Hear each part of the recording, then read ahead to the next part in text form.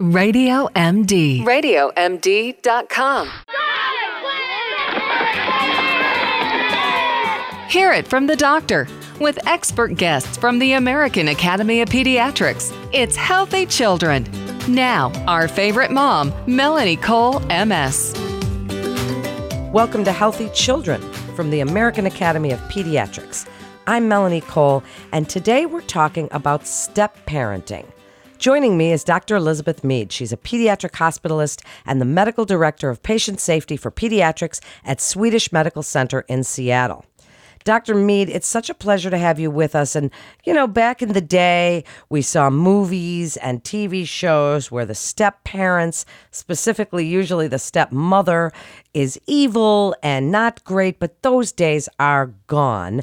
And step parenting is a very new normal of all sorts of steps, right? So tell us a little bit how that's changed the picture of the step parent that we used to see, because there's same-sex female couples and same-sex male couples, and there's just all kinds of different step parents now.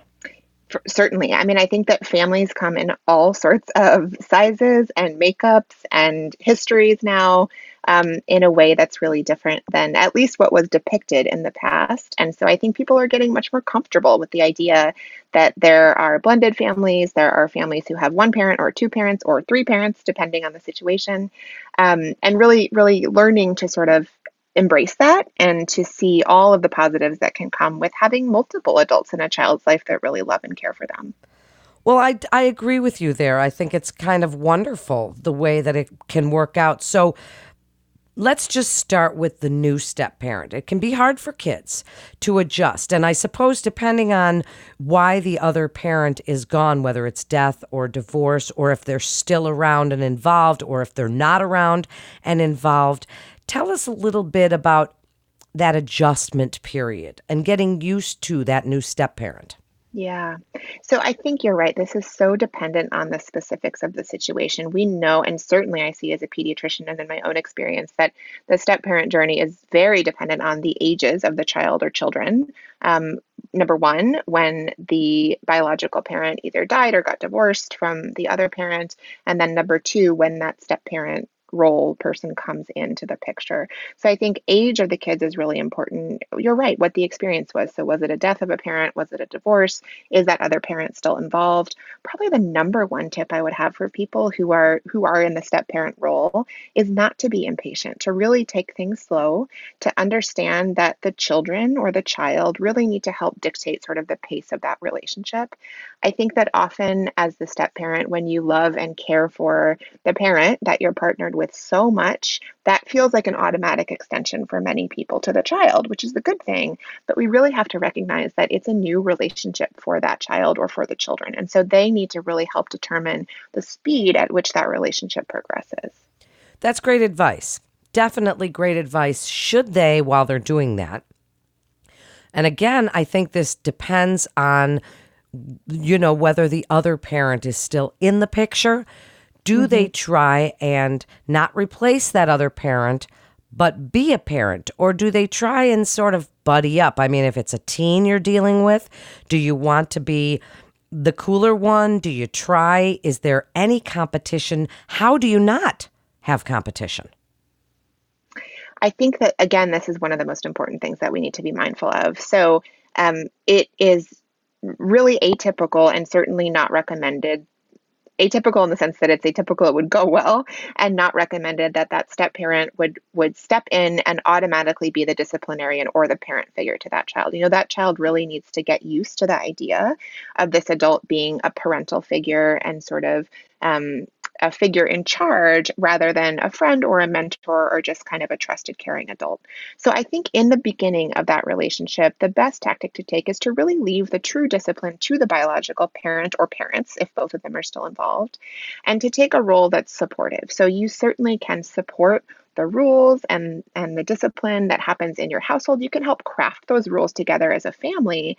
But I think in the very beginning stages, it really is best to leave that true discipline to the parents, because that child is not going to see you as a parent figure from the moment that they meet you or even the moment that you move in together into the same household.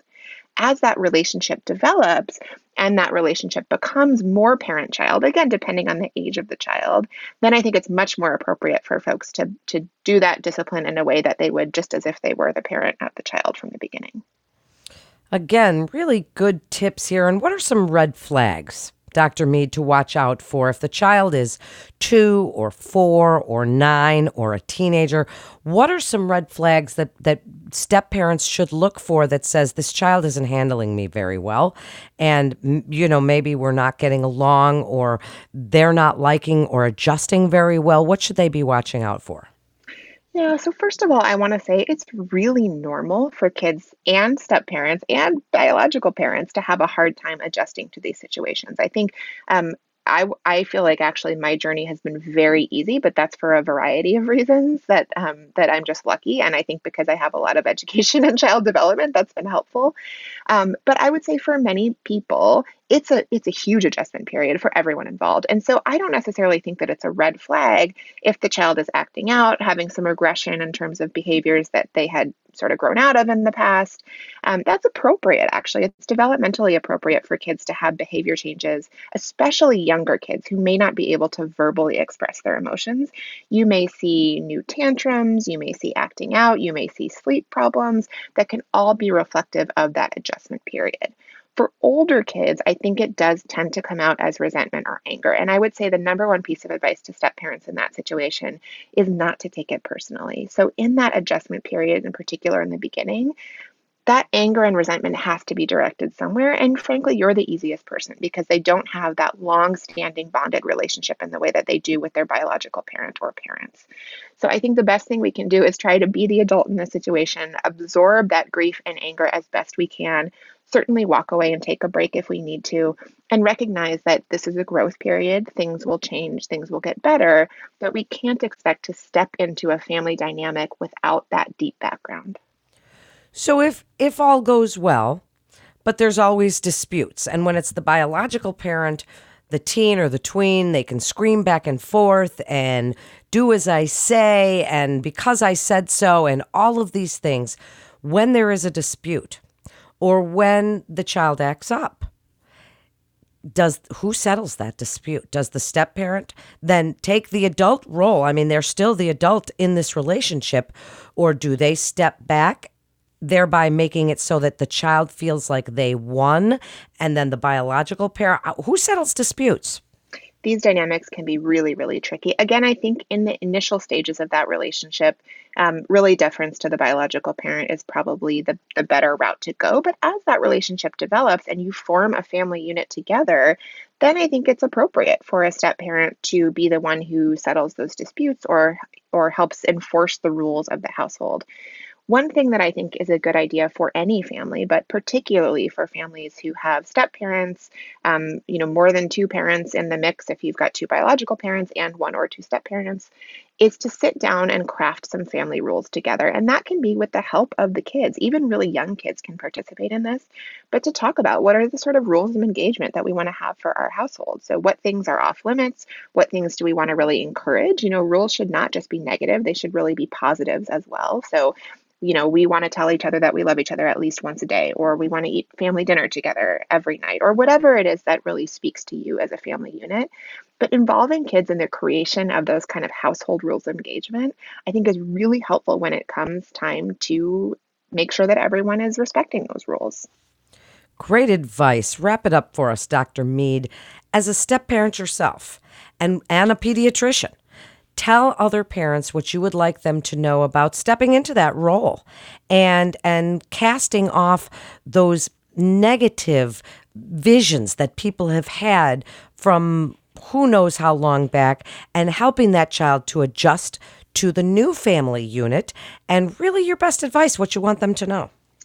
I think this can be so tricky, but it also can be so intensely rewarding. And that child having multiple adults in his or her life who love and care for them and are really a parent figure is something that is mostly positive. So I wanted to say that first of all.